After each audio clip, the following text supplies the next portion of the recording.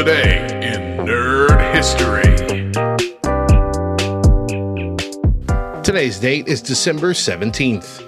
In 1989, The Simpsons premiered on Fox.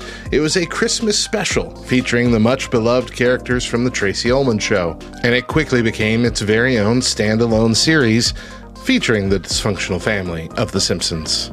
And while a lot of the fans that were with it from the beginning think that it really peaked in season 9 and probably should have ended a long time ago, it's gotta be maintaining a whole bunch of fans even to this day because they're in their 35th season with no signs of stopping. It's the longest running animated primetime series and the longest running sitcom of all time.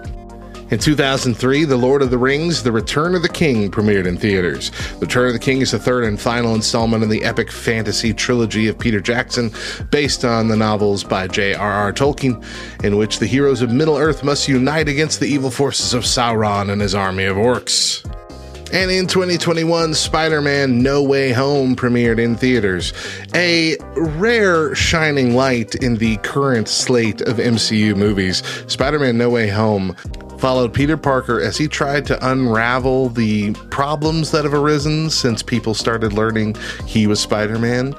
And, wow.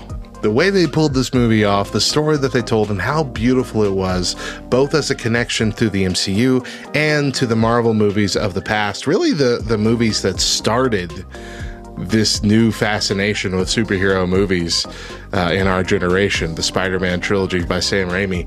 It's such a well-crafted masterpiece. It grossed almost $2 billion worldwide, making it one of the most successful films, not just superhero films, but films of all time. For more information and a few nerdy facts about today's entries, visit lovethynerd.com/nerdhistory.